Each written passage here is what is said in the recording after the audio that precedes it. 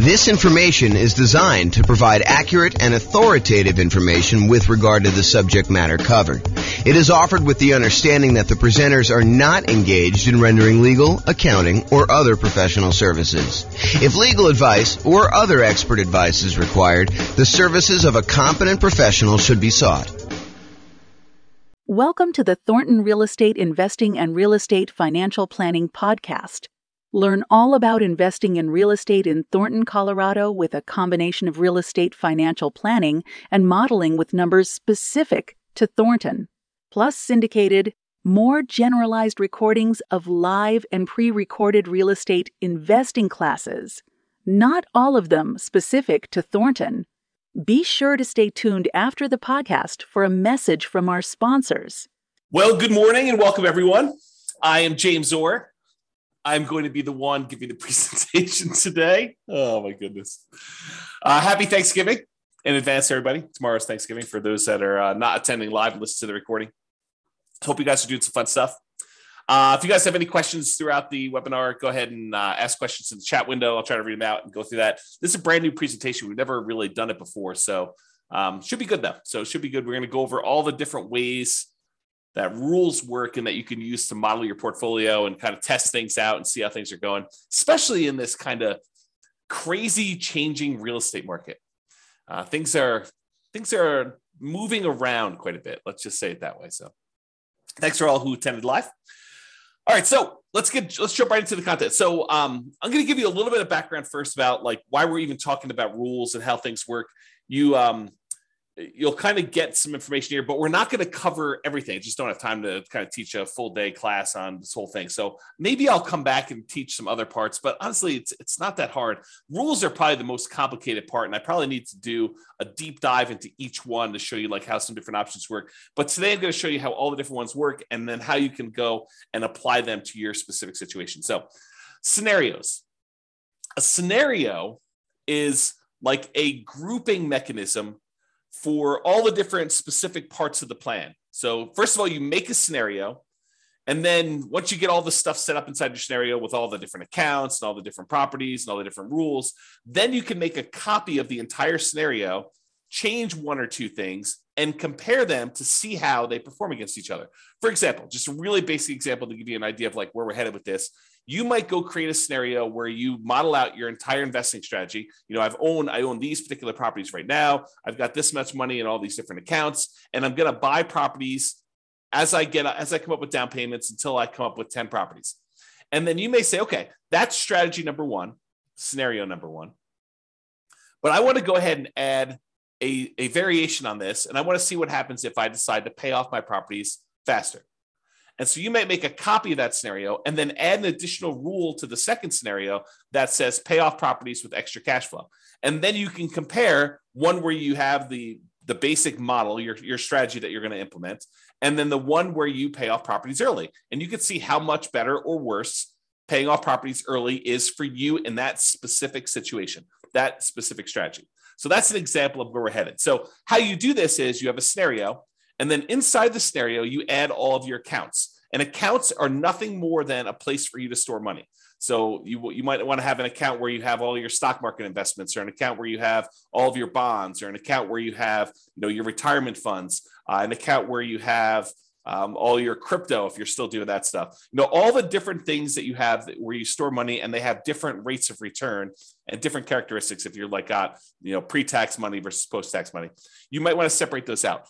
The trick is simplify down so that you only have the maximum number of accounts, the minimum number of accounts that you can before you have to do more. So as one example, if you normally in real life have a separate account for each property, for doing your modeling, you probably don't want to do that. And the reason why is then you got to manage getting money from one account to another account in order to be able to aggregate it to buy your next property. If you just say, look, this represents the sum of all of the property accounts that I have, then you could do it that way. So big picture, you've got the scenario. Now you've got all the different accounts that you've got set up for all the different things.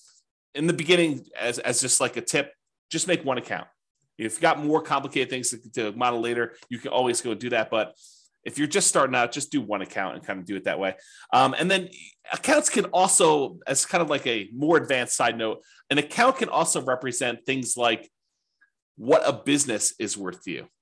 If you think about it, an account really is just a place to store money. So if you say, this represents a business that I own, it's got about $1 million net worth, and you can go ahead and model the income from it somewhere else, you could sort of do it that way too. Okay, so scenarios, accounts, now you've got properties. So inside the scenario, you've got all the different accounts you have, which is all the different places to store money. And then you've got all your properties, all the single family homes, duplexes, triplexes, fourplexes, any commercial buildings, any apartments, any industrial buildings, basically any real property that has characteristics like appreciation rates and rents and taxes and insurance and all those other things. That is another thing. And we break down properties into two major groups. Any properties that you already own. So each one of those is an exact property that you own. And then we don't allow you to make copies. Well, I have to be careful of how I word this. You can make a copy of a already owned property as like a starting point to make another one, but you can't buy more than one of a property that you already own in the same scenario. So any already owned properties you have, just go ahead and add all those as already owned. And then we have this thing called dynamic properties. And really, they're just templates. They represent a property that you might buy more than one of over time. So you can go in there and say, look, I've got a typical 3-bedroom, 2-bath type property that I'm going to be buying more than one of. Right now, they're worth this amount of money. Right now, they collect this much in rent. Right now, their taxes are this and their insurance are this. And over time, the price is going to go up. And over time, the rents are going to go up. And over time, insurance and taxes are going to adjust on this thing. But I might buy one of them this year, one of them 2 years from now, one of them 4 years from now. And so we call those dynamic properties, or you might hear me refer to them as template properties, where you use rules, which we're going to get to in a second, in order to buy more than one of those.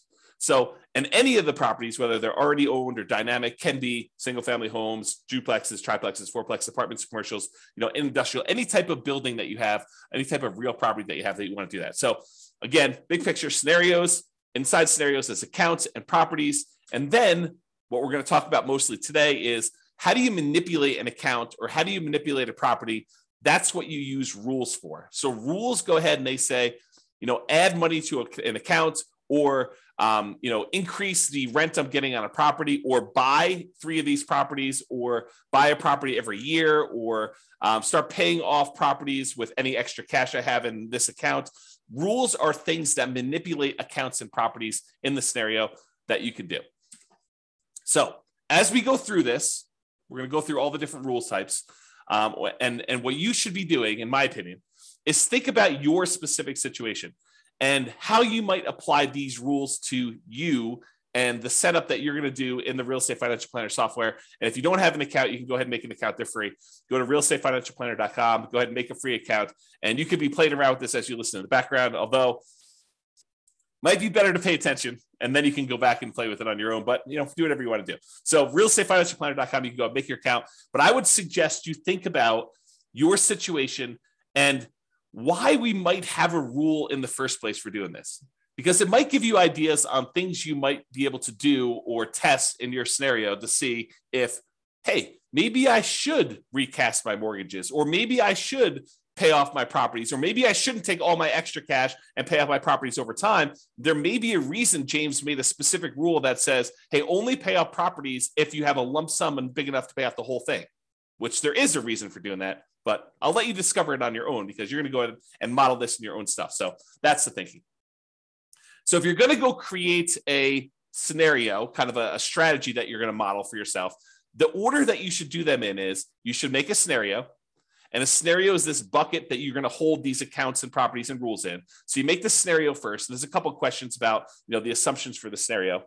But then the next thing you do is you go create all of your accounts and you make sure your accounts are attached to the scenario, because you can have 5 different scenarios and have certain accounts in certain scenarios and certain ones that do not get put in certain scenarios. So an account is like a module you can use to have in one or more different scenarios. Then once you're done making all your accounts, then I recommend you go make your properties, and your properties are going to reference, where do you want to use as the source for your down payments for your properties, which account, and which account do you want to deposit your rents and get your expenses out of from there. So really, in order to do it in order. You should make scenarios, then you should make your accounts, and then you should make your properties, because the properties are going to use the accounts and you're going to want to put those in the scenarios to do that. So it's helpful to do it in this order. Of course, you can add an account later. You can add a property later. It's not required, but it's helpful if you go ahead and do those in order. And then finally, once you're done making the accounts of the properties, you usually make the rules to manipulate what's happening with the accounts and what's happening with the properties. And today, this morning, we're going to be focused in on step number 4, rules.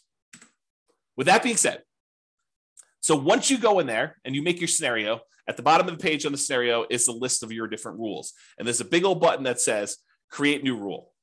If you click on the button, create new rule, you're going to be shown a page that looks like this monstrosity on the right, which is just a list of all the different rule types that there are. And don't stress, because that is what we're going to be covering today. I'm going to go over what all the different ones mean and how you might use them so that you're not confused when you go in there and you start playing around with different rules. Okay, let me make sure I check my notes. Yeah, so we're going to basically be focused on what the rule does and when you might want to use it. That's what my goal is today, is to kind of talk about what each rule does and when you might want to use it. I'm not going to go into because it would be overwhelming for you. If I went through and I walked you through each of the options for the different rules and how to set it up, not going to do that. Today is going to be, hey, look, here are all the different rules and a whole bunch of different ideas for how you might want to model your own real estate investing strategy, what you should be doing, and to see how it all works out. So when you might want to use it is kind of what we're covering there. Okay. So with that being said, if you notice on this right-hand side, for those that can see the image, if you're listening to the audio, don't stress, I'm going to go over it in detail. But on the right-hand side, there's different groups. There's a group for buying properties, for selling properties, for impacting mortgages, for adjusting scenarios, accounts, and properties, and for other rules. So all I did is I just broke down and I said, hey, these are what the basic groups do. So if you're looking for a rule that does a specific thing, you may want to look under this heading. It's like groups of different rules. So buying properties, there's rules that are all about buying properties. You use these rules to buy dynamic. In other words, the template properties. You do not use these rules to buy anything that's already owned. You either need to have the property in your scenario as already owned, or you do not. So you don't use rules to buy properties that you already own. That's another way for me saying that. So you use these rules for buying properties to buy any template properties. And the template properties, again, are just ones that you've set up that you say, look, I might want to buy a duplex in the future, or 5 duplexes in the future, or an apartment building that looks sort of like this, or 10 apartment buildings that look sort of like this. So you either can make different dynamic properties with slight variations, or you can make one say, yeah, I'm going to be buying properties that sort of look like this, and I'll buy 10 of them, or 5 of them, or 7 of them, or 14 of them, or whatever you want to do. Okay. And you can't buy more than one or buy an already owned property again later in the scenario. I already talked about that. So group number 1, buying properties. Group number 2, selling properties. And we could sell properties in a variety of ways, but these are all the different rules about selling properties. You can sell already owned properties. You can sell template properties. And so these are different rules for saying, look, buy a property, own it for 2 years, then sell it. Buy a property when the return on equity drops below a certain ratio, then sell that, and then use the proceeds using a different rule to buy more of them. So you could do stuff like that. So we're going to have a whole set of rules about selling properties. We have a whole set of rules that impact mortgages, like pay off mortgages with extra cash flow, or pay off mortgages when I have a big lump sum, or pay off mortgages if after doing the calculation, I could then achieve financial independence if I paid off these mortgages, or recast the mortgage. And recasting a mortgage, for those that don't know, is, let's say you have $10,000 that you got a bonus from work or whatever it is, $10,000. If you go down to the bank, let's do this first. If you send in the $10,000 to your mortgage company and you pay down your mortgage by $10,000, your monthly payment does not change. The amount of time you have left on your mortgage comes in. So if you had 20 years left on your mortgage and you paid $10,000, now your mortgage might come in by, you have to do the math because it changes over time, but it might come in by 2 years. Okay. So you have 2 years, you'll pay off your mortgage 2 years faster if you just make the regular payments from then on, if you just sent the $10,000 in.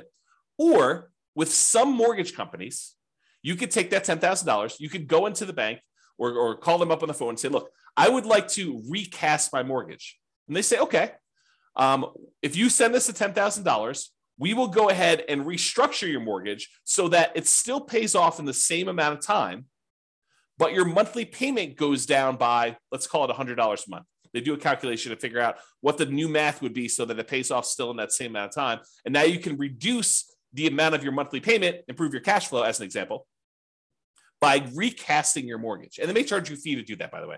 They may say, hey, it's $500 to do it, but we'll recast your mortgage. So you pay the $10,000 or you pay $9,500 and they take the $500 out for recasting your mortgage, and they do that. So that's what recasting mortgage is, and there's a rule to do it, which we'll talk about. Or you might have a rule to refinance a property. So we'll talk about that too. Then we have another set of rules for adjusting scenarios or accounts or properties. Let's say, and I'll get into the details, so I'm going to go over all the different rules. But let's say, as an example, you say, hey, at some point in 5 years from now, on whatever that date is, what is today? On Thanksgiving of 2027, I am going to hire a property manager, and then I'm going to have my property management fee go from 0% to 10% in all my properties. Well, you can use a rule that starts 5 years in the future that go ahead and sets the property management in all your properties to be 10%. That's what you can do by adjusting different values on all these different things. That's just one example. And then I have kind of like a catch-all miscellaneous bucket, doing other things like moving money between your accounts, creating income from a job, rebalancing a set of accounts, like you want to do 50% stocks and 25% bonds and 25% cash. We have a rule that will automatically rebalance your account balances by moving money between the two. Or ones that might do like simulate market corrections. Like, what happens if property values are not always going up by 2, 3, 4, 5, 6, 7%? What if we see a period of time where property values decline? And maybe that doesn't happen this year. Maybe it happens next year for 2 years. And maybe it happens 10 years in the future for 5 years. So we could use rules to kind of do things like that for market corrections. Or maybe you want to say, I don't know when this market correction is going to happen, so let's have it be random. And I don't know how big it's going to be. It could be 2% down. It could be 15% down. It could be 50% down. We don't know. And so you can go ahead and set these rules up and say it's going to happen at some random point in the future. And you could set the frequency and all sorts of stuff. And we don't know how big it's going to be. Maybe it's going to be, somewhere between 0 and 20 or 0 and 50, whatever you want to set up for your kind of rules to model all that stuff.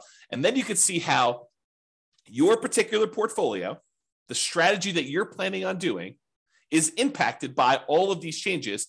And the idea is you make scenario A, which is your baseline kind of like model. This is what I think I want to do. And then let me test out, should I pay off my properties and how much better or worse is that? And then you can compare the two scenarios on the same chart and look at a whole bunch of things like, how does this impact cash flow?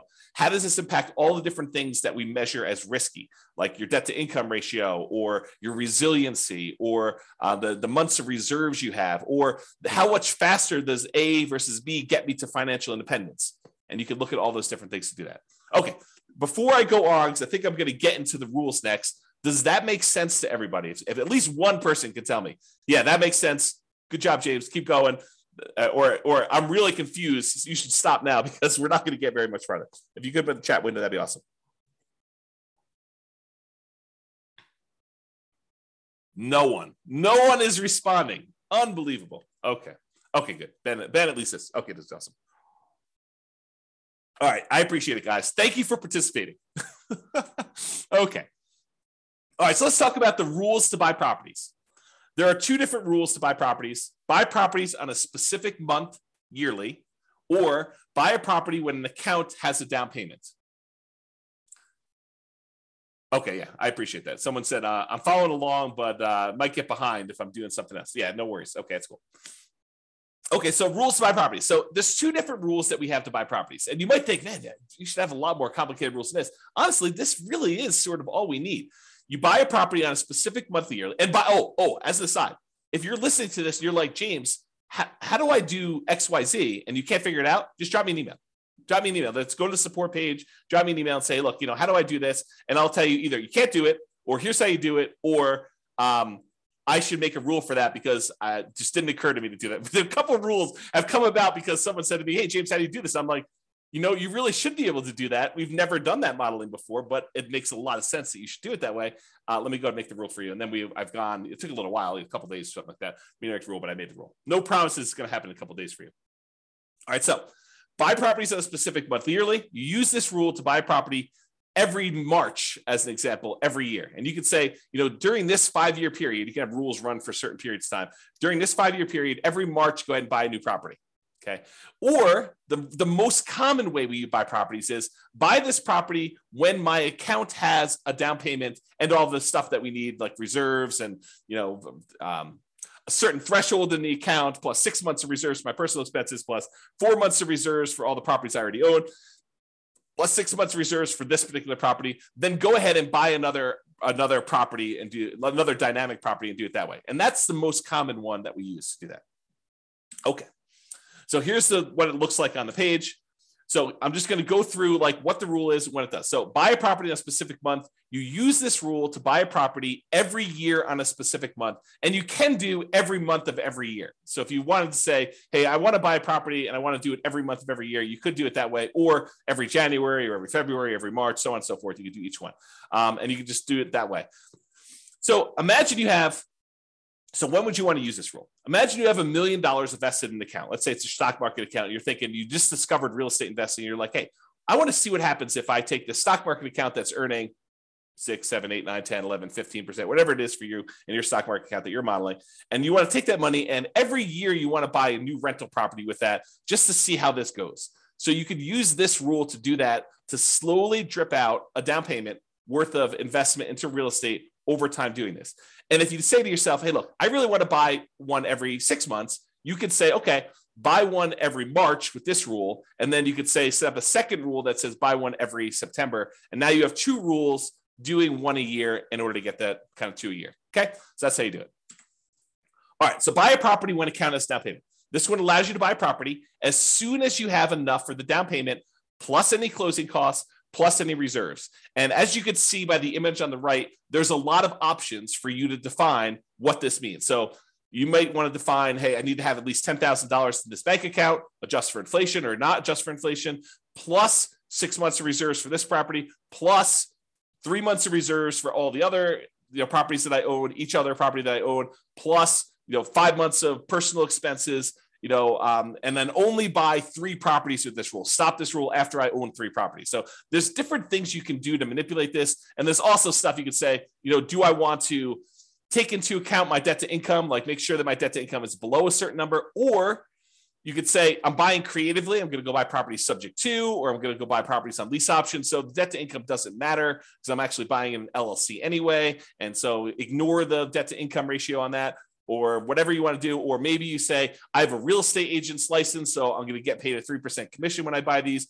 or go ahead and take a 3% discount. And so you could do all these different variations on this stuff with this rule. Or maybe you say, look, I want to buy properties, but if I can do cash out refinances on the other properties I own, if they're below 75% debt to income, or 75% loan to value, then I can go ahead and say, do cash out refinances to do it. So it's very flexible in all the different ways you can use it, but realize that's what you do. So when might you want to use this?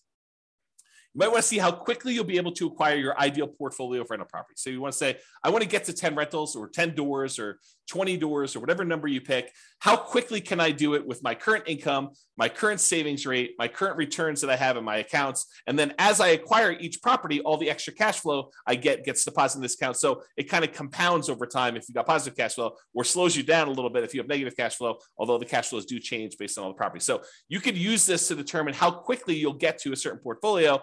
And then you could test things like, what if I save 10% more? Or what if I save 10% less? Or what if I got a lump sum for a bonus or a divorce or inheritance or whatever you want to do later on? How would this impact all that stuff? So that's one example. You might want to see the impact of changing how much you keep in reserves has on the speed you can acquire properties. So here's another example. You could say, look, if I use this rule and I say keep six months of reserves for all my properties, how quickly can I acquire all the properties I want to do with that? Or how quickly can I acquire properties if I keep 12 months reserves? I think the market's going to get a little sketchy. Maybe I should keep 12 months of reserves. So if I do 12 months of reserves, how much does that slow me down?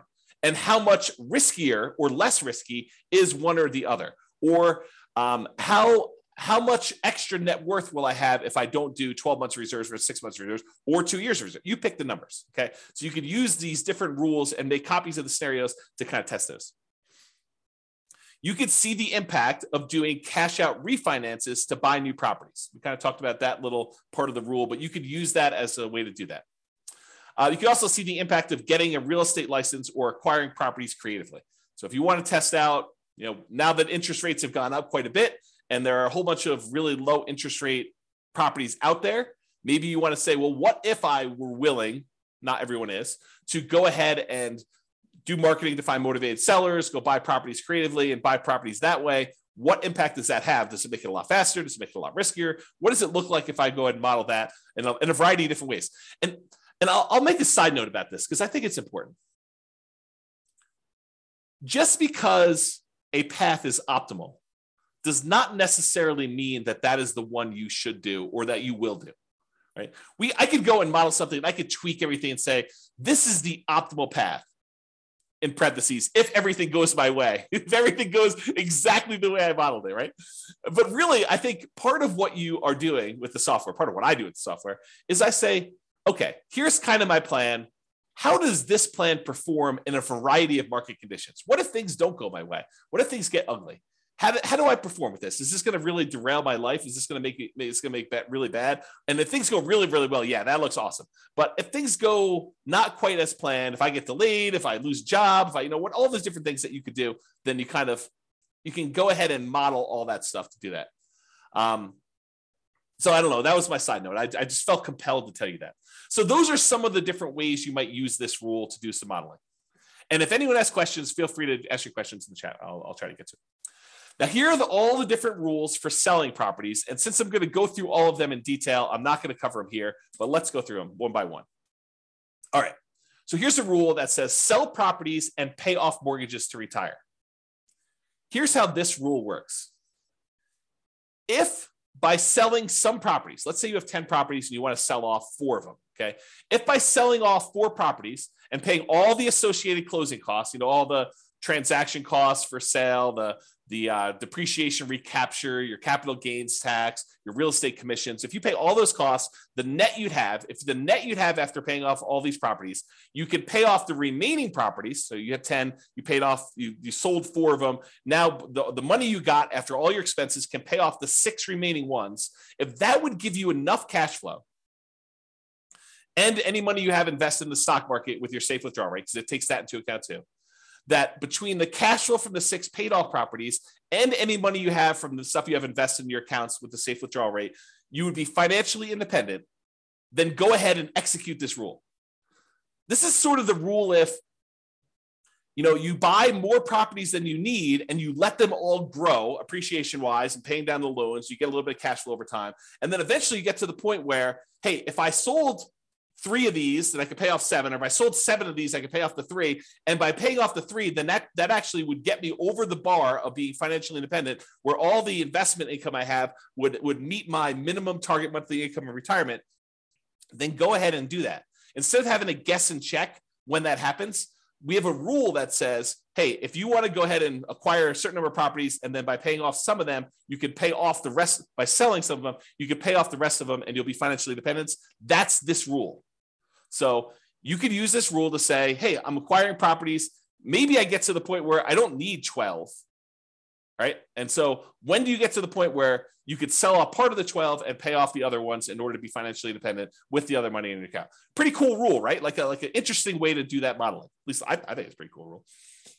I like this rule a lot. Okay, so that was one rule. Here's a totally different one. Sell rental properties after owning them for a specific period of time.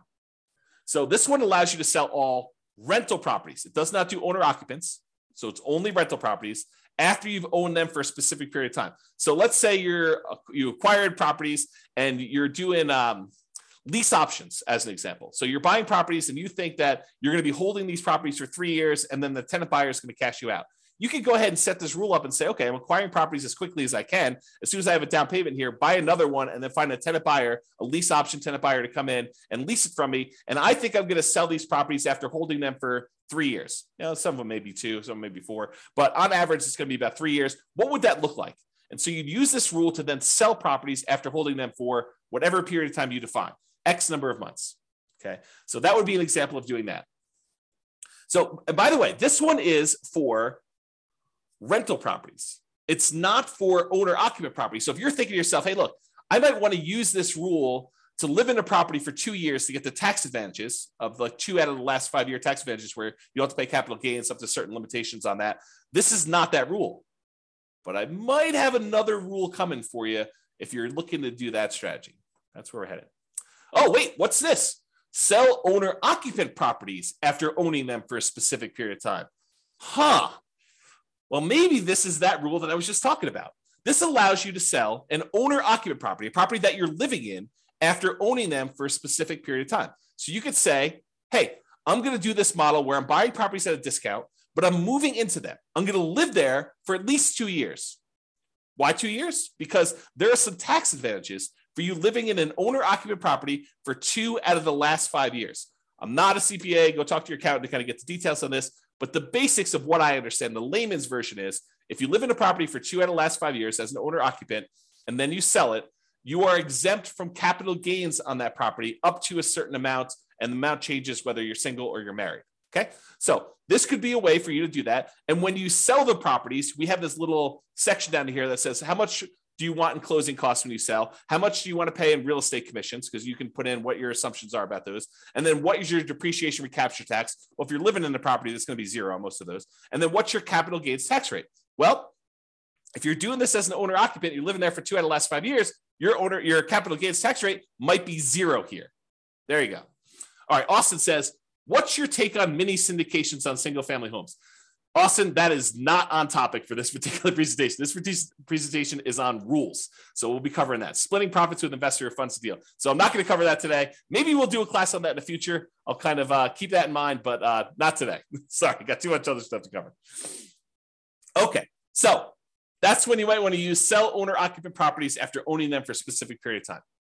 Here's the next one. Sell rental properties after renting them for a specific period of time.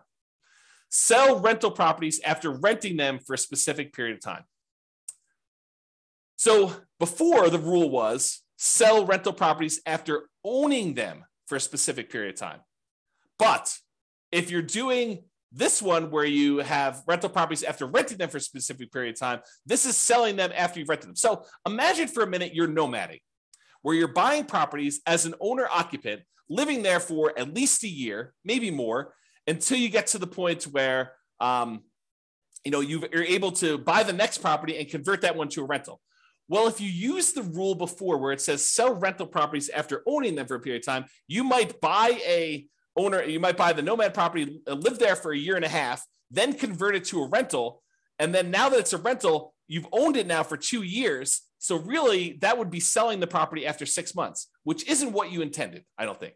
So this rule says, look, it doesn't matter when you bought it. If you lived there for a year or 2 years or whatever beforehand, and then you decide to rent it, this one starts the counter as to when you sell it based on when you converted it to a rental. Okay, so that's what it is there. All right. Sell rental properties based on return on equity. So this one is you're selling properties based on the return you're getting on the equity in the property. Okay, I got to take a step back and kind of explain to you what's going on here, because this rule is crazy. It's such a powerful rule. So how far back do I go? Oh man, this is crazy. Okay, so here's the deal. You own a property, and let's say you have financing on it, and you put down 20%, and the property value went up, 5% in the first year. So you made 5% from appreciation on a 20% down payment. I'll put numbers to this to kind of give you a feel for it. Let's say you're buying $100,000 properties. You put down $20,000 and the property went up in value $5,000. So you made $5,000 on a $20,000 investment, which is 25% return. But what happens is over time, the amount of money you make on the property going up in value tends to increase. So the next year, maybe it's $5,100. It varies, but let's just say it's a little bit more than you made the year before. However, the amount you have in the deal now is no longer $20,000. It's $20,000 plus the $5,000 that you made from appreciation, plus a certain amount you have from paying down the loan. So the amount of equity you have in the property has grown more than the amount that the property is going up in value. So over time, the return you're getting, even though the return might be increasing, the return you're getting on the equity is actually going down. The amount you make on the property compared to how much you have invested in the deal is actually going down over time. So the return on equity on a property from appreciation, from debt pay down, from cash flow and from the tax benefits of depreciation. Like all four areas of return, they tend to go down in aggregate. Some of them go up a little bit over time. Some of them actually go down. Some of them stay the same. But in aggregate, the overall return, the combination of all four of them, tends to go down over time. So that the longer you own a property, the lower your overall return on equity is. So when you buy a property and you're highly leveraged up front, that's the best part of your return typically. That's the part where you're making the most money compared to how much you have invested in the deal. But as the amount you have invested in the deal increases because your equity is growing, you're paying down the loan, the property's going up in value, the equity is expanding, and the amount you're making might be going up, but not quite as fast as the equity is increasing. So that over time, your equity drops down. So you might say to me, look, James, as I own these properties, my return on equity is dropping and dropping and dropping. What if I said, look, once it gets below a certain threshold, I want to sell that property and I want to re-leverage back up. I want to go ahead and sell it, and then I'll go buy two more or one more and wait until I have enough to buy the next one. That's what this rule allows you to do. It allows you to be maximally leveraged, not maximally because you don't want to be selling a property every year just to kind of re-maximize your leverage, but within a reasonable range. So you can say, hey, look, once my overall return on equity, because I'm calculating return on equity on every single property every month. So once your return on equity for a property drops below a certain threshold that you set, I don't know, 10%, 12%, 15%, whatever number you pick, right? But once your return on equity drops below a certain threshold, then go ahead and sell that property, dump all the cash into a specific account, and then you can have a separate rule which buys properties whenever that account has down payments. So what will happen is you have these properties and they're growing and growing and growing. Once the return on equity drops below a certain threshold, it sells that property. Then you have another rule that takes any time. You have money in this account for enough for down payments and closing costs and reserves. Then I go ahead and I buy another property and I replace that one. Or maybe it's two properties because you have enough there to do it. So that's the way you use these rules in order to maximize your return on equity in a particular scenario. Does that make sense? Let me know if it does or doesn't. That'd be awesome. Okay. This rule is selling rental properties once your account balance drops below a certain threshold. Yeah, so James says makes sense. James is the only one participating today. Thank you for that. I appreciate that. Okay, so imagine this. Imagine you've got a portfolio of properties and you're trying to make sure that you have enough money to kind of support yourself, and you stop working before the cash flow on the properties will generate enough money for you to live on. So you're kind of operating at a deficit. You have $500,000 in your bank account, plus you've got a bunch of rentals, but eventually you draw through the $500,000 because you're a little bit short. So you could set a rule that says this: once my $500,000 drops to the point where I only have $10,000 or $50,000 or $100,000, whatever your comfort level is, once I get to the point where my account balance drops to $50,000, as an example, then go ahead and sell one rental property to boost that account balance back up. And then I'll keep draining on that account until I get to the point where it drops down again, and then sell another property if you want to. You can kind of use that to do that.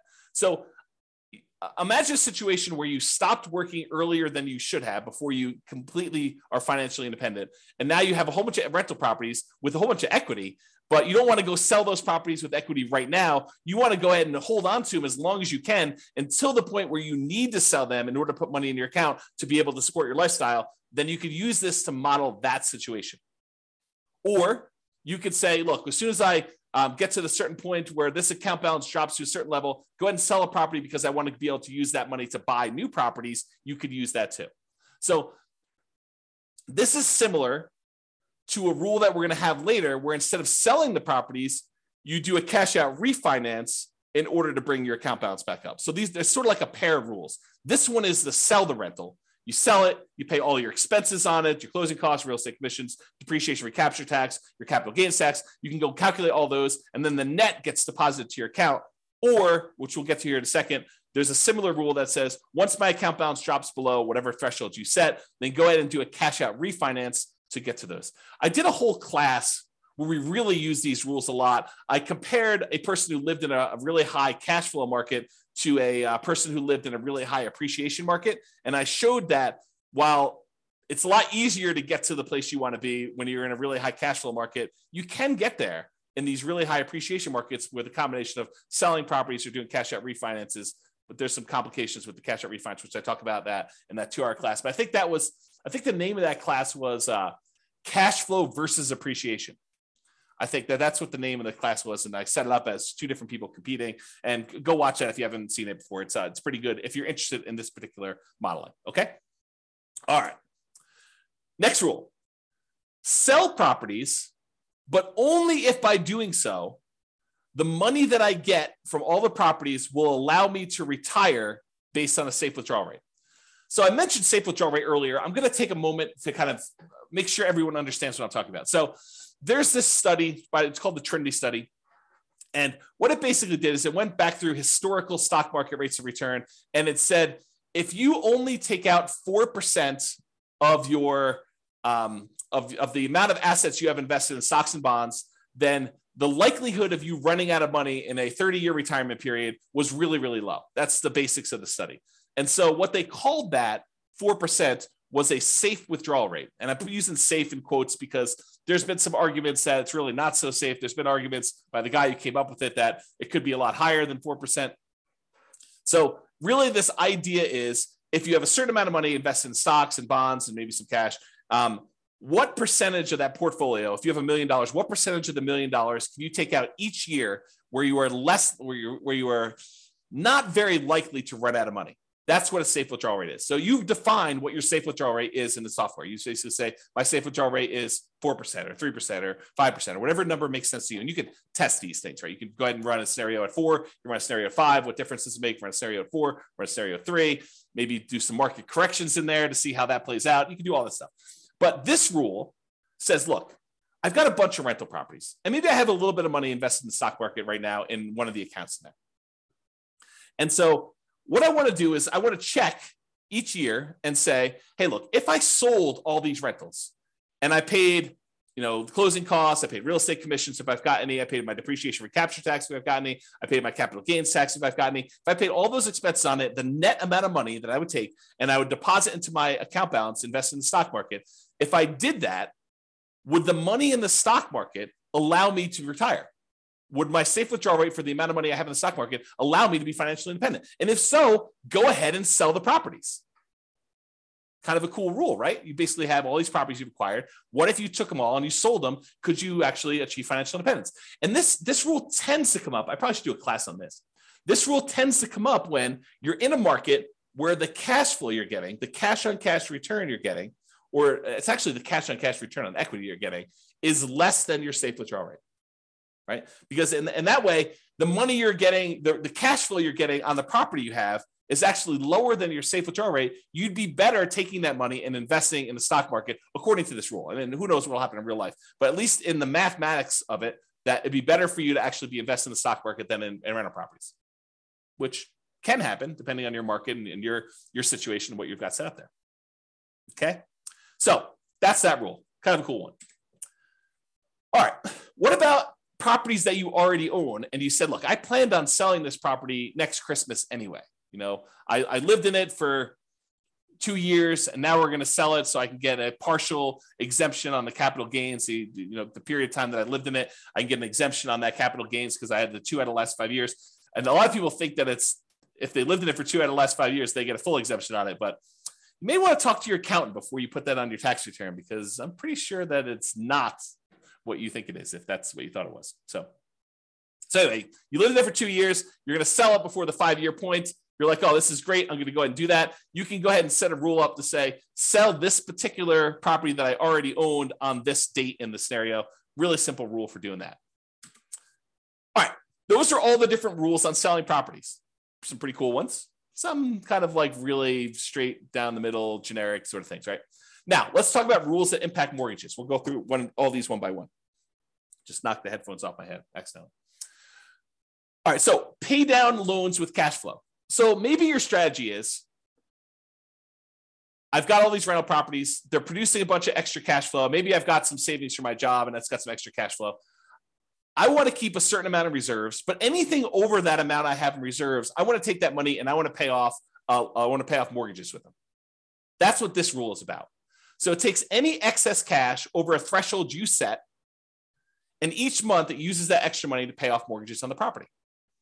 So if you have, $7,000 more than the minimum balance that month, you can go ahead and throw it in there. And by throwing it in there, you then pay down that mortgage. And you can pick, which mortgages you want to do. You want to do the lowest balance, you want to do the highest balance, you want to do the lowest interest rate, you want to do the highest interest rate. You can choose which mortgages you're paying off, but this rule will then go ahead and do that. So when might you want to use this rule? Well, if you want to do a debt snowball or a debt avalanche to pay off mortgages, you would use this rule. And you could test to see how much better it is to pay off the highest interest rate mortgage versus the lowest balance mortgage or the lowest interest rate mortgage. And you could see which one's better and how much better it is for you. James says there's no 1031 exchange rule for selling. Well, 1031 exchange rule is just about how much you pay in taxes. So we have the ability for you to adjust how much you pay in taxes on the property.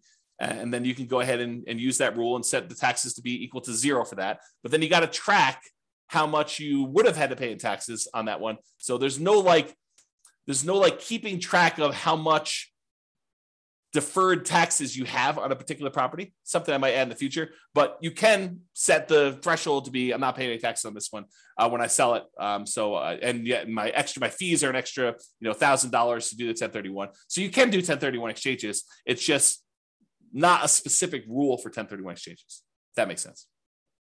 Good question though. Good question. Okay. So pay down loans with cash flow. That's how that works. Okay. Pretty simple. However, every time you make a payment on a particular loan, it doesn't actually improve your cash flow in the short term, unless you pay off the loan completely, and then it improves it by a big chunk. But it doesn't improve your cash flow because by paying down the loan, all you're really doing is moving in the date that loan gets paid off from where it was to closer. So it'll be paid off sooner. But your monthly payment stays the same. So it doesn't improve cash flow on a property. So you might say to yourself, hey, and I'll add this one other thing. And the amount of money you're earning on that extra cash flow you're doing is the interest rate of the loan. So if you're taking your money and you're paying down a 3%, 4%, 5%, 6%, 7% mortgage on a property, the amount that money is earning is the amount of your mortgage interest rate. So if you're paying off 3% loans with that, you're earning 3% on that money. You're paying off 7% loan, you're paying 7% on that money. Okay. So the idea is the more you're paying off on those properties until you pay it completely off, it doesn't really benefit you in the short term. It benefits you when you pay off the loan, which could then compound and help you in the future on other properties you're doing, but it doesn't benefit you in the short term by improving your cash flow. And so you might say to yourself, well, why would I go take this extra money that doesn't help me in the short term? Why don't I let that grow in something else I'm invested in, like either more rental properties or stock market or I don't know, whatever you want to do, crypto, bonds, whatever you want to do there, hard money lending. You could go ahead and take that money and invest it in something else and get a higher return. That way, once you get enough money in this other account where you could completely pay off the mortgage, not just make a little dent in it, pay off $500 on it, but say, look, I got $100,000. I'm going to pay off this mortgage in full. And by doing that, you then get all the cash flow from having that mortgage payment go away. That's what this rule does.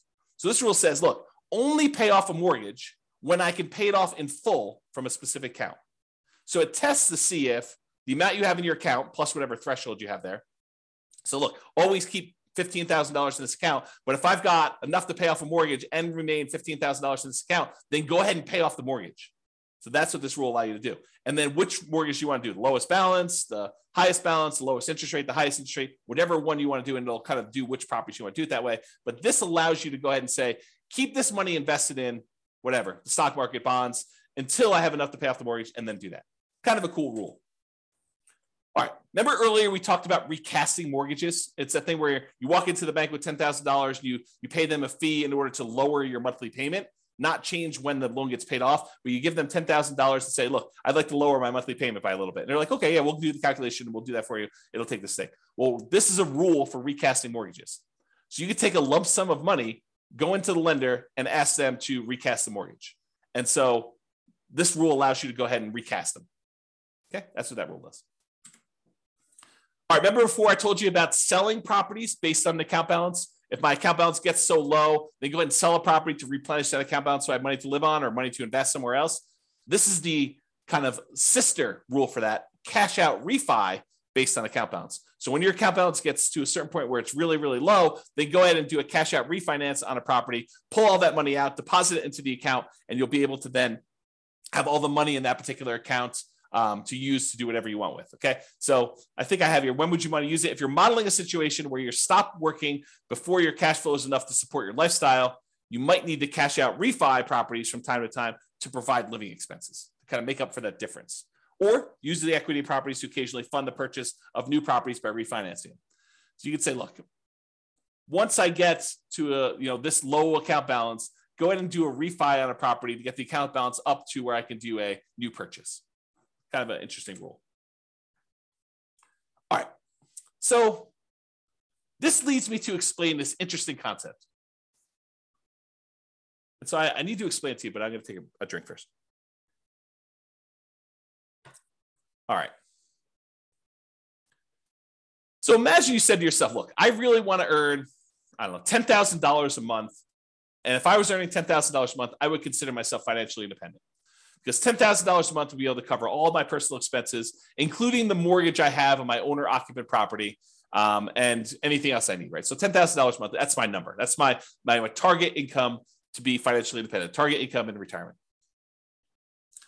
But what if you didn't have a mortgage on your owner occupant property? Would you need that $10,000 anymore? And you say to yourself, no, I wouldn't. So I can either have $10,000 if I have a mortgage on my owner occupant property, or I only need $8,000 if I don't have a mortgage on my personal property anymore. And so the software allows you to select whether or not to move your financial independence number down when you pay off your owner occupant mortgage or not.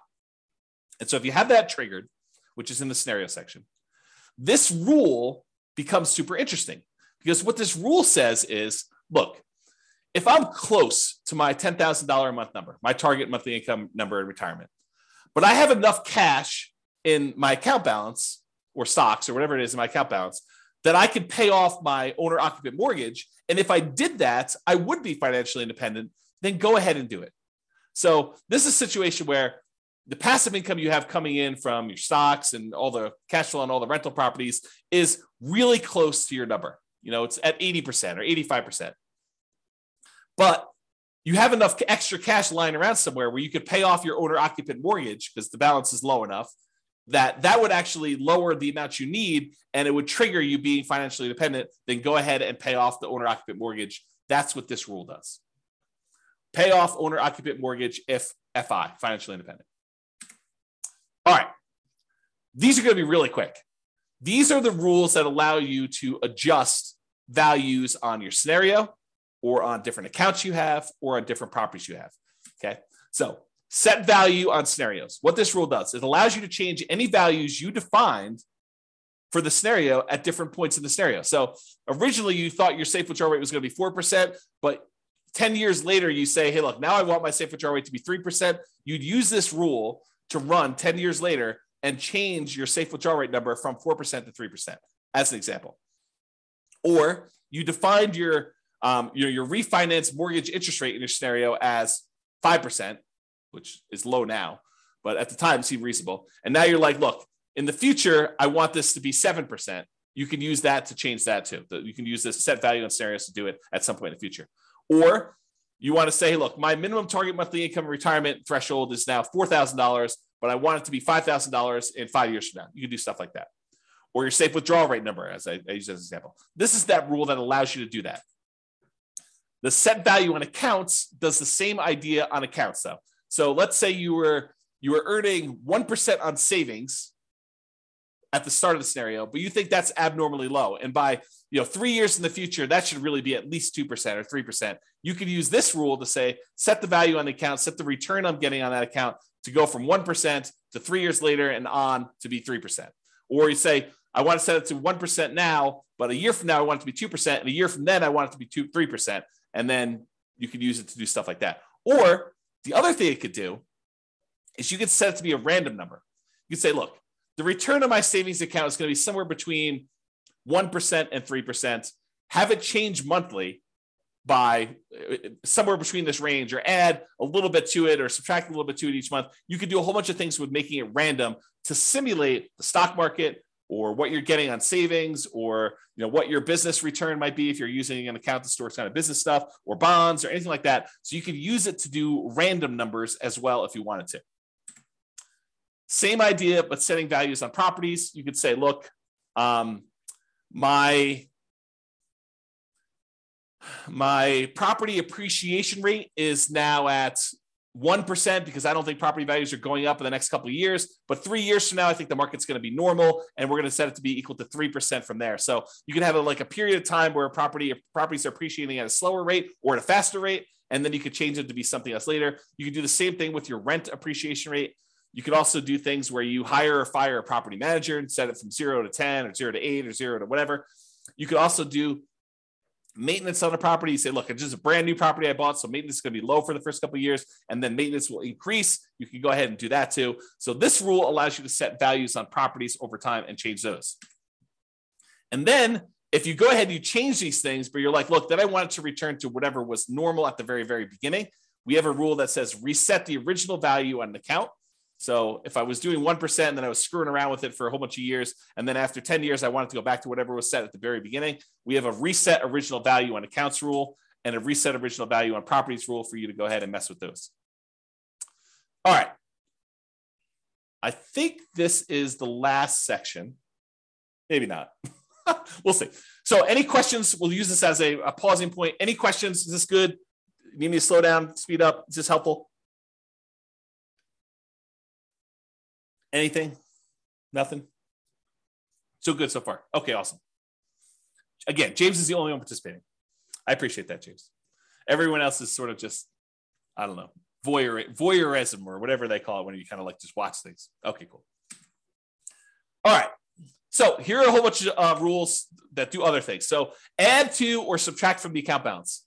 Let's say you're like, hey, look, I got this account. I know I'm going to get a bonus that's going to come in, a one-time deal or an inheritance that's going to come in at 16 months in the future. I want to be able to have a way for you to add a lump sum to your account or pull a lump sum out and say, look, I know that I'm going to have this big payoff for a lawsuit or something like that. I'm going to need to pay out a certain amount of money. Then I can go ahead and subtract this amount of money from my account at that point in the future.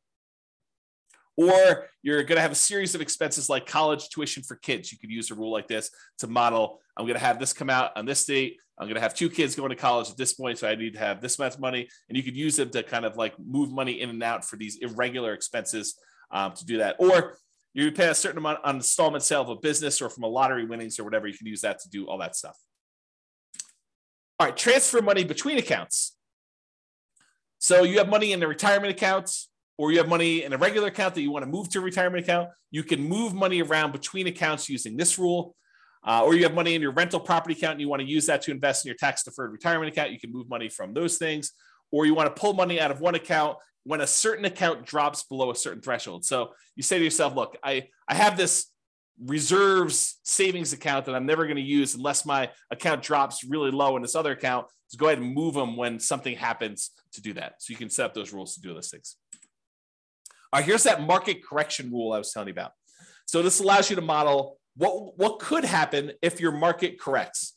If your account balance or your properties all are affected by these things, you could do that. So this allows you to change the amount that is in accounts that you select. So it doesn't have to be all of them. Like a savings account may not be affected, but a stock market account might be affected by a market correction. And which properties you want to have impacted by this thing, and then by how much. And you can have some of these be random. So you can have how frequently it happens to be random, or you can have the amount that it declines be random. And if you need to do one random and one static, you can have 2 of these rules running and only impacting one or different things to do that. So that's all about different market corrections. And if you're really trying to see how resilient your portfolio is to different market corrections, this is what you want to be playing with. You want to be able to see, okay, I'm going to do this strategy. And the strategy sounds awesome, right? I'm going to be buying properties and maximizing my loan to value and minimizing the amount of money I have in a deal and keeping really, really low reserves to kind of make it go really, really well. Well, let's see how that performs with market corrections. Or I'm going to buy properties free and clear, not going to have any mortgages on them at all. It's going to be slow and steady wins the race. And let's see how that is impacted by market corrections. And then you can compare those 2 strategies. You can see, oh, this one gets me there faster, but it fails sometimes. I run out of money. I have to file bankruptcy or, foreclosure. So, that sort of thing can happen if I, have market corrections. But this one, tends not to happen as much, or tends not to happen at all. And so you could say, maybe I don't do that one strategy, or maybe I kind of hold it back a little bit and see how it goes. But it's up to you. It's really your strategy, and you're testing it, and you're seeing how it performs. Okay. All right, here's the one you're probably going to use in almost every scenario that you set up: your paycheck and your personal expenses. And a lot of times we'll set up a separate rule for each person's paycheck, like one spouse and the other spouse, and then a shared personal expense one that you're going to do. And we usually set them up as 3 rules. You could do them all as one if you really wanted to, but I tend to separate them out just to make it a little easier. So what this rule does, allows you to model receiving a paycheck or other regular income. It doesn't have to be a paycheck, but it could be, I'm getting regular payments of a certain amount. If you're doing, you don't need to do this for rental properties because the rental property stuff does its own thing. And the personal living expenses. So you might want to use this to model each one of your paychecks, and then which ones of those go away when you're financially independent, you stop working. You could set this rule up that says, hey, look, I get this paycheck, it's this amount, but as soon as I am financially independent, stop giving me this paycheck. And it'll automatically turn it off for you so that you no longer get it, okay? And then you could use it later if you wanted to model Social Security if you don't want it to count towards your income to qualify for being financially independent. So we have another rule specifically for Social Security, which does count towards your financial independence number. But if you're like, look, I don't believe Social Security is going to be there, it's nice if it is. Let's go ahead and model that Social Security, but don't count it toward my financial independence number at all. You'd probably want to use that sort of like a fake paycheck from Social Security. Okay. So you could use that to model that too. And so to do Social Security, you just have this rule start at whatever date you'd qualify for Social Security and have it run through the end of the scenario doing that. Okay. Passive income. This is the one where you could do Social Security with, but it does other things as well. So passive income models things like Social Security, pensions from jobs, and annuities. So if you went and you bought an annuity and you're getting whatever it is, $2,000 a month from the annuity that you purchased, you could use that to model this. And you could go ahead and it's very similar to your paycheck one, except this does count in your calculation for being financially independent or not. Okay, so you model Social Security and pensions and annuity income from that. Lumpy income. Let's say you're like Ben and you flip properties and you want to have lumpy income come in from every time you flip property. Maybe you flip a property every 6 months or every 3 months or every 4 months or every month or whatever it is that you do. So you could use this to be what I call lumpy income, irregular income that comes in kind of big chunks. So if you have a fix and flip business, or you get regular bonuses from your job, or you want to simplify modeling lease options where you don't want to put the properties in there and hold them and stuff, you say, look, I'm doing this lease option business. Every 3 years or so, I get $30,000 or $50,000 or whatever your number is. Then I want to model it like that. You could use the lumpy income rule to model things like that. So you could say, I get $50,000 every time I do a flip, or $20,000 every time I do a flip, or depending on your market and your profit margins and stuff like that. But you could use it to do stuff like irregular income to say every X number of months, I get this lump sum of money coming in. Rebalance your portfolio. So this one allows you to say, okay, I've got 3 accounts. I've got an account for stocks. I've got an account for bonds. I've got an account for cash. And every year I want to move money around such that I always have whatever, 50% in stocks, 30% in bonds, and 20% in cash. Use this rule that every January or March or May or whatever you want to set it up as, you go ahead and readjust your rules, your accounts to be this percentage, this percentage, this percentage, and you move the money from one account to another to be able to rebalance your portfolio to keep them where they need to be.